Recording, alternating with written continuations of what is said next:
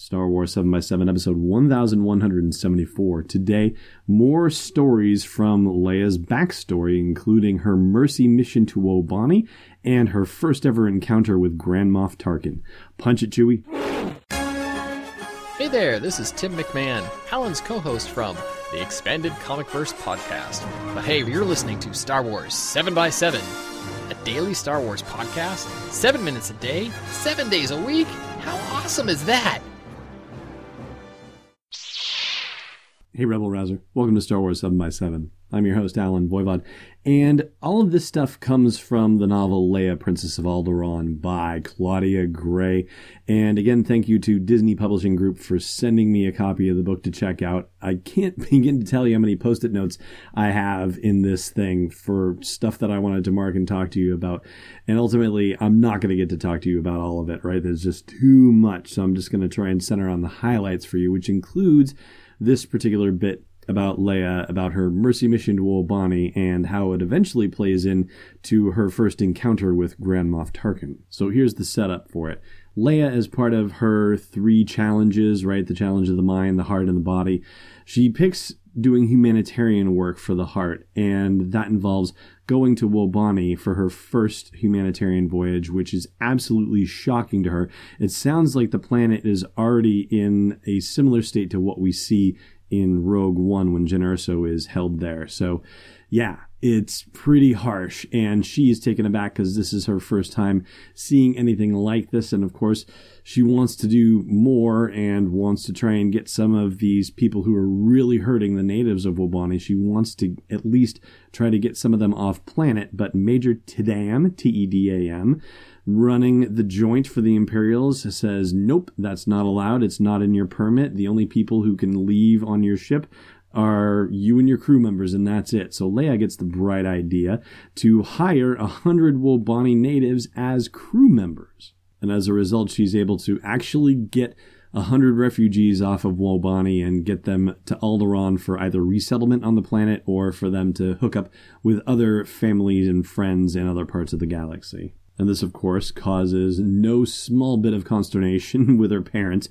but not just for the reasons you'd expect. It turns out that Bail Organa says they were in the midst of trying to negotiate some sort of situation for the entire planet of Wobani to get them additional help. And so Leia might have actually undermined that whole process by doing something that embarrassed the Empire as a result. And so, of course, Leia, not knowing that she did something like that, and now knowing that her headstrong nature ended up possibly messing something up for the broader populace, is carrying around a tremendous amount of guilt over this situation. And one of the things that Claudia Gray is doing beautifully with Leia's character as we go through the novel is showing how she's developing her moral conscience and also showing how she's developing her political knowledge and savviness to know exactly what it is she's supposed to do in the environment in which she finds herself, both political and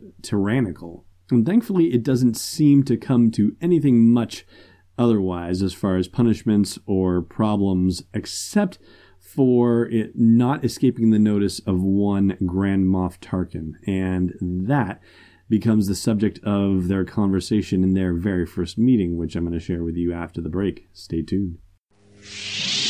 Hey, Rebel Rouser. The Last Jedi is coming out in theaters in December, and so it's time for you to brush up on your knowledge of The Force Awakens. Luckily, I've got the thing for you. It's the unofficial Star Wars The Force Awakens trivia book. It's available on Amazon right now. Just go to sw7x7.com/TFA to get right there. And inside you'll find more than 501 galaxy-spanning questions and answers about The Force Awakens. Again, it's the unofficial Star Wars The Force Awakens trivia book, sw7x7.com/TFA. Welcome back.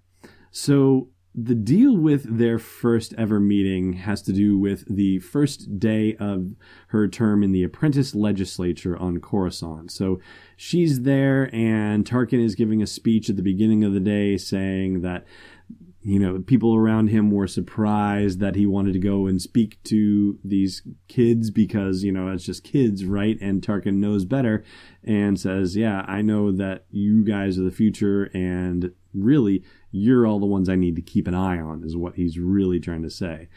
So that's the subtext of it. And then, of course, there's a formal cocktail party reception happening, that sort of thing. And she doesn't necessarily care about Tarkin. She doesn't want to meet him, but everybody kind of has to go meet Tarkin because he's, the big muckety-muck that came there, and he's putting himself at the disposal of everyone who, wants to shake his hand and have a brief word. So here's how it goes in the novel. It says, when at last she was face to face with Grand Moff Tarkin, she took his hand with assurance, announcing Princess Leia Organa of Alderaan.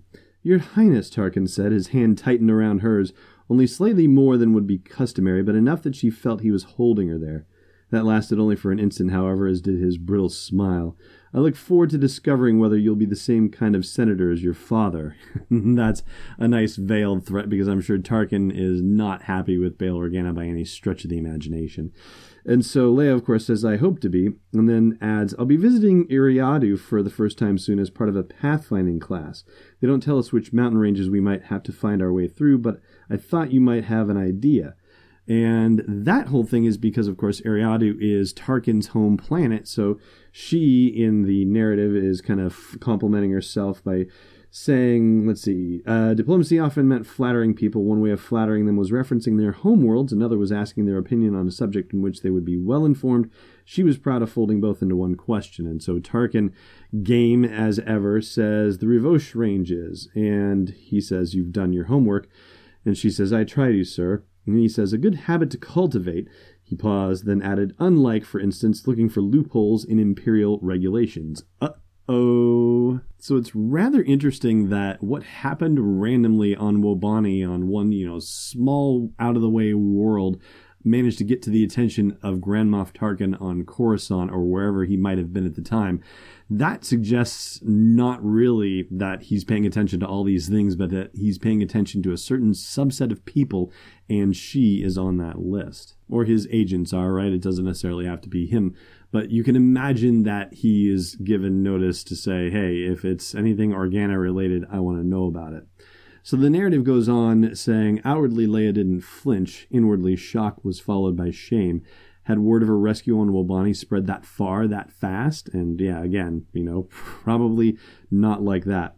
But Tarkin adds, you have a talent for finding weaknesses, Your Highness, and for exploiting them. That talent can work for you or against you. You'll have to decide which. And the narrative closes by saying, he moved on to the next young legislator, and Leia stood alone in the crowd, silent amid the noise, unsure of what surrounded her. So they pretty much start off on the wrong foot together, and it'll be interesting to see if they stay on the wrong foot completely the whole time. Although it's rather shocking to think that this novel takes place really only 3 years before the events of the original Star Wars, so it's only 3 years of any kind of relationship building between them before Tarkin goes bye-bye on Death Star 1. But a lot's going to happen in those 3 years, and before we get to any of that, we're going to have to say goodbye for today. So thank you, as always, for listening, and may the Force be with you wherever in the world you may be. Thanks for listening to another episode of Star Wars 7x7. And hey, before you execute Order 66, check out SW7x7.com for show notes, links, photos, videos, and more. And we'd be spectacularly grateful to you if you put a little something in the tip jar at patreon.com/SW7x7. It's not the downfall of the Republic, it's destiny unleashed. This podcast is not endorsed or sponsored yet by Lucasfilm Limited, Disney, or 20th Century Fox. It is intended for entertainment and information purposes only. Star Wars, the Star Wars logo, all names and pictures of Star Wars characters, vehicles, and any other Star Wars-related items are registered trademarks and/or copyrights of Lucasfilm Limited or their respective trademark and copyright holders. May the Force be with them. All original content is copyright 2017, Star Wars 7x7. We hope you love it.